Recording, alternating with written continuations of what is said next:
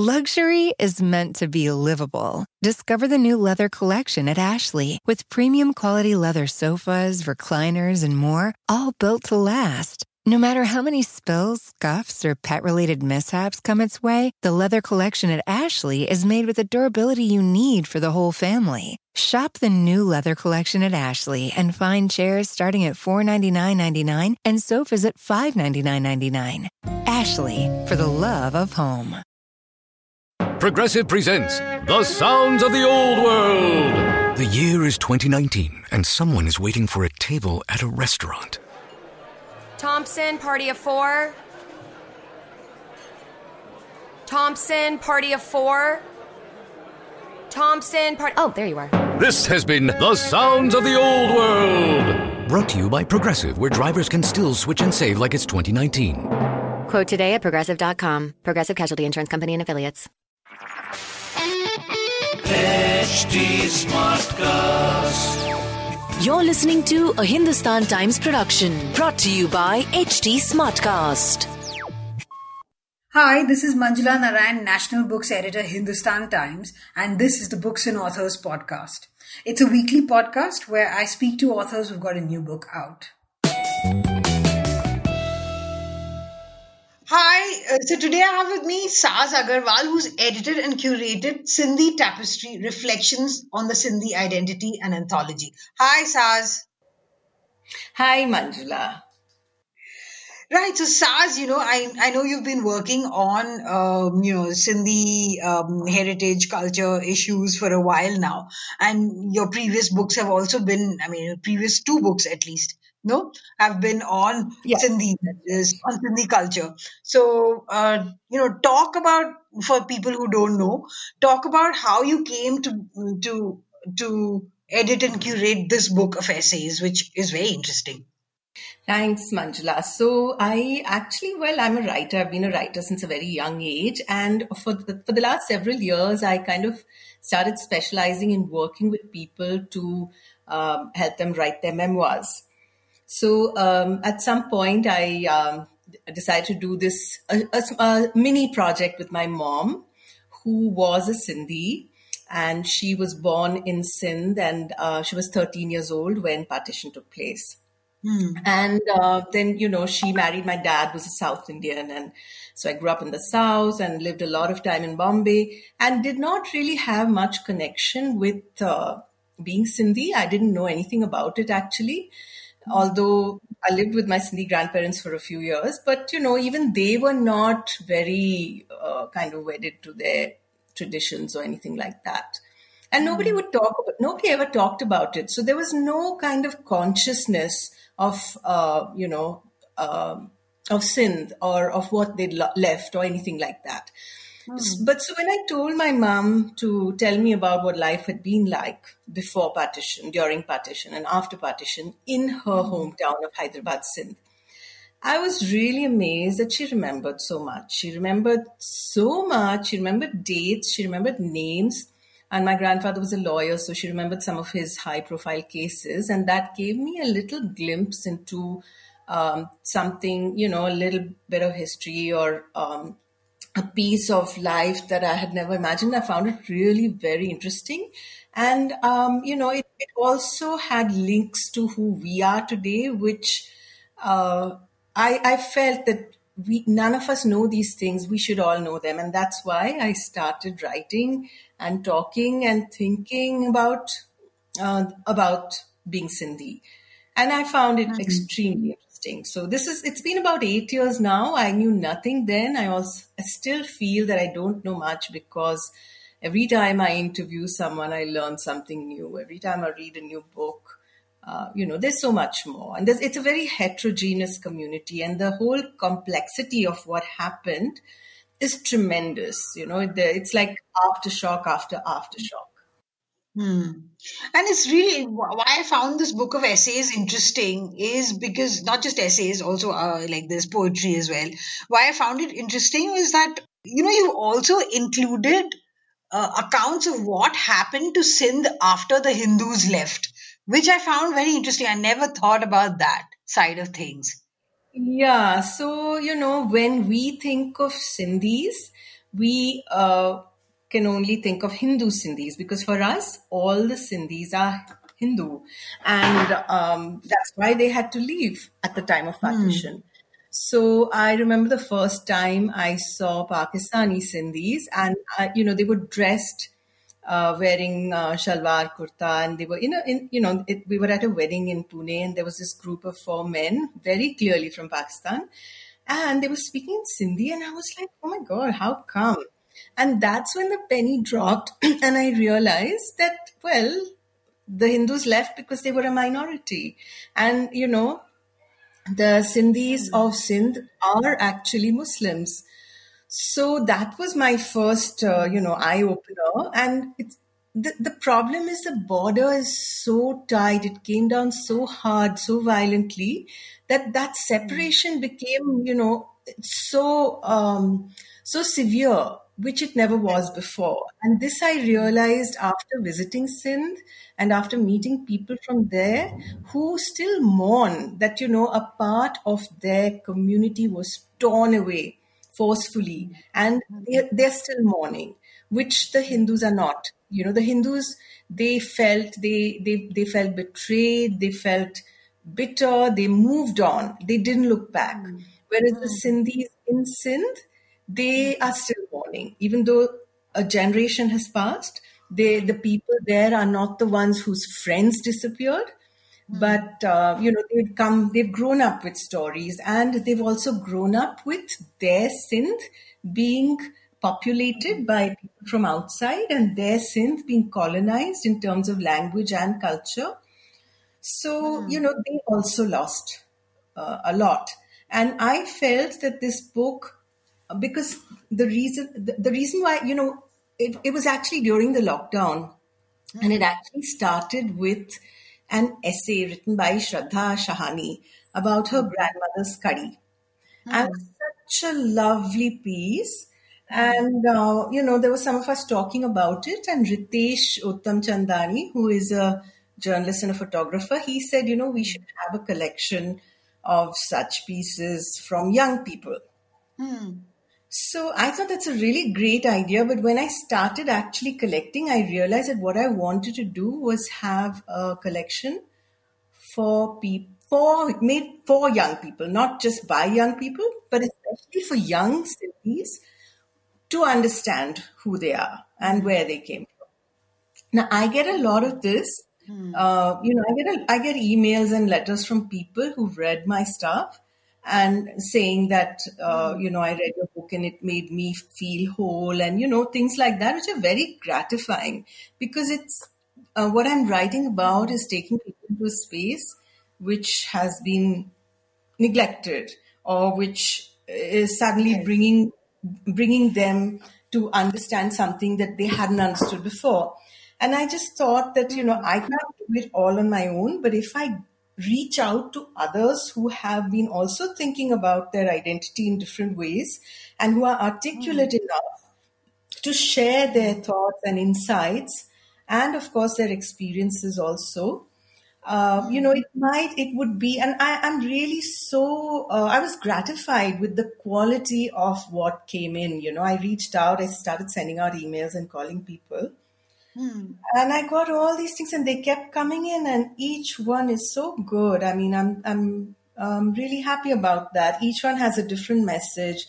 Some of them are partition memories. A few of them are. So I also felt that, when we talk about recently, it's just something that has happened recently. In the last few years, we've started talking about partition. I know this when I started writing, which was 8 years ago, people were still telling me, oh no, don't start that again. As if when I'm saying that this happened, the trains will be full of dead bodies again. But now partition is out in the open. People are talking about it.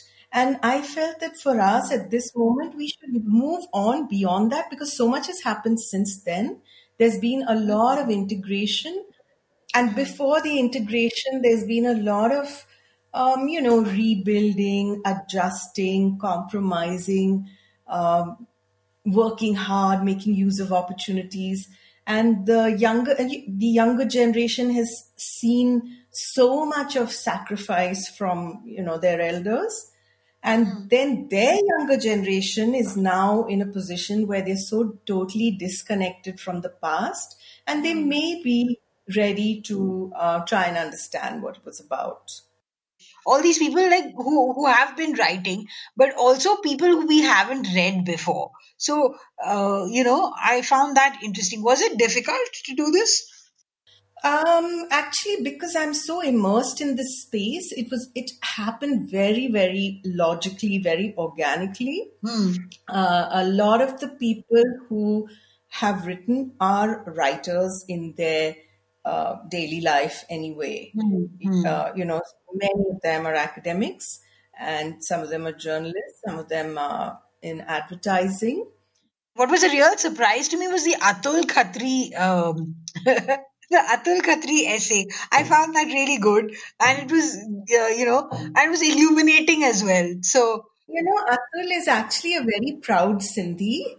And I didn't, I asked a friend who knows him to connect me, and he was very responsive. I've been a fan of his. So anyway, when I spoke to him, he was happy enough to talk. Okay, so I should also say that some of these, quite a few of these essays, maybe 10 or 12 of them, they are based on interviews that I did with these people. So, we spoke at length, and then I wrote it down and then passed it back to them, and, made sure that it was exactly what they wanted to say. Okay. So technically they are written by me, but I would still say that they are their essays because it was exactly what they told me, and maybe just expressed using their voice. I mean, that's something that I do. That's what I specialize in, actually, in talking to people and drawing them out and, structuring their thoughts and writing on their behalf.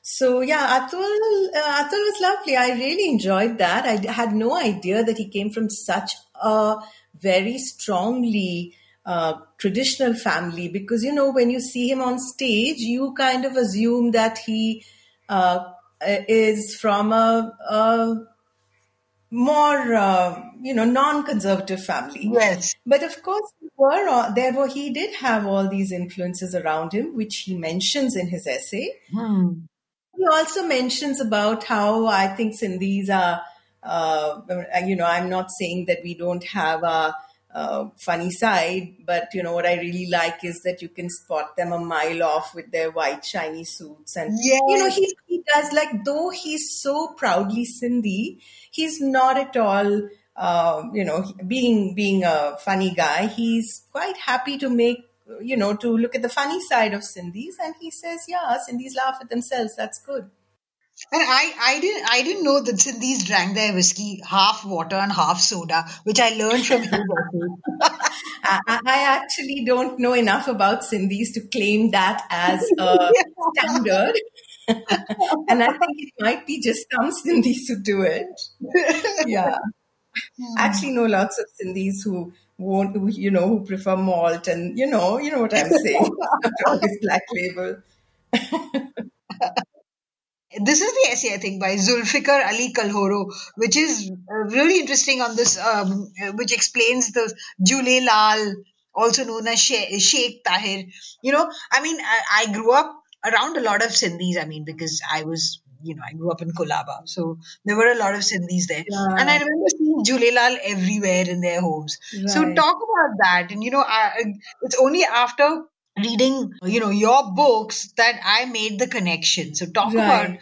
So Zulfikar is an amazing person. He's an anthropologist, and he has done so much extraordinary, field work, resurrecting like rock in etchings and, identifying which period they came from, connecting them to the history of that period. And there's a lot of architecture and art in Sindh, which is all in decline. And I think that's probably true for every part of the subcontinent. But he has done this amazing thing of documenting so much of it. And he writes a weekly column. He writes a column for the Friday Times. Every Friday, he has a fabulous piece on some part of architecture or art. somewhere in Pakistan, and a lot of his work is out of Sindh. Oh, So okay. I was very lucky that what we did is I went through a lot of his Friday Times articles and pulled out stuff from there, and then patched it together, Okay. and then he just checked to see that everything was okay, and he sent me photos, and he's so good with photos. He has the most fabulous photos and extremely generous with them. Okay. So great. So even the piece on Lal Shahbaz Qalandar, these are really illuminating, and Yeah, so the thing is that we don't know these things. Jhulelal is taken as an icon, and it is actually, in a way, after partition construct. So, having this history and understanding the linkages, because when you hear it 70 years later, the same story has taken on these communal overtones, which it may not actually have started with. So it's quite interesting how, even this simple concept can evolve the way it has. And actually, I can't even, because things keep changing. You don't know what's going to happen next. In another 10 years, when you talk about identity, everything changes. Like when you're before partition, you're a Sindhi. After partition, you're a Hindu or you're a Muslim, so that the focal point of your identity, when it changes and when there's some big political movement happening, it's very, very complicated. But the thing that I realized, one of the biggest things I realized while working on this book was how much history has been distorted, and not even deliberately. Maybe to an extent, just, as a matter of course.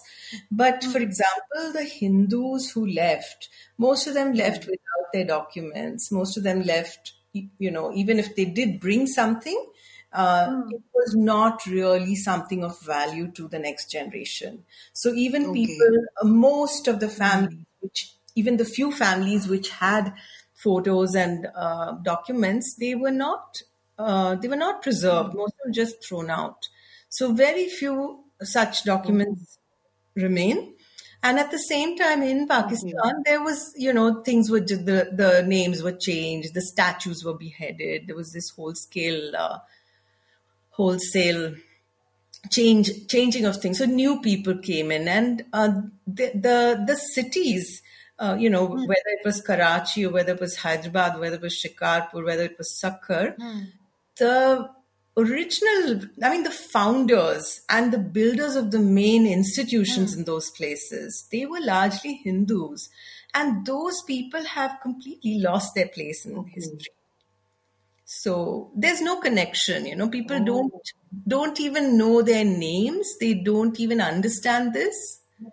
And now I've seen this in Pakistan, conferences, seminars, workshops in Pakistan also. There are people who are saying, but hey, this was built by so-and-so. And those names have just been forgotten.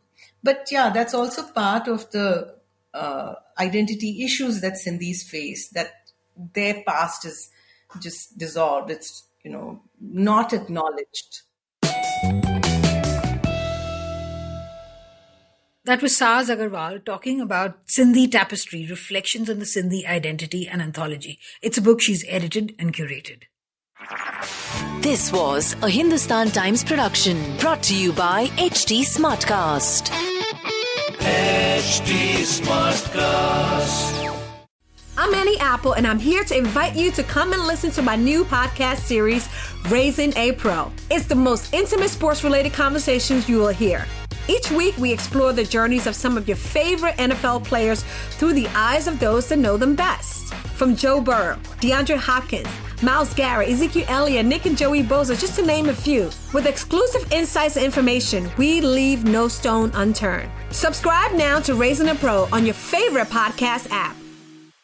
Luxury is meant to be livable. Discover the new leather collection at Ashley with premium quality leather sofas, recliners, and more, all built to last. No matter how many spills, scuffs, or pet-related mishaps come its way, the leather collection at Ashley is made with the durability you need for the whole family. Shop the new leather collection at Ashley and find chairs starting at $499.99 and sofas at $599.99.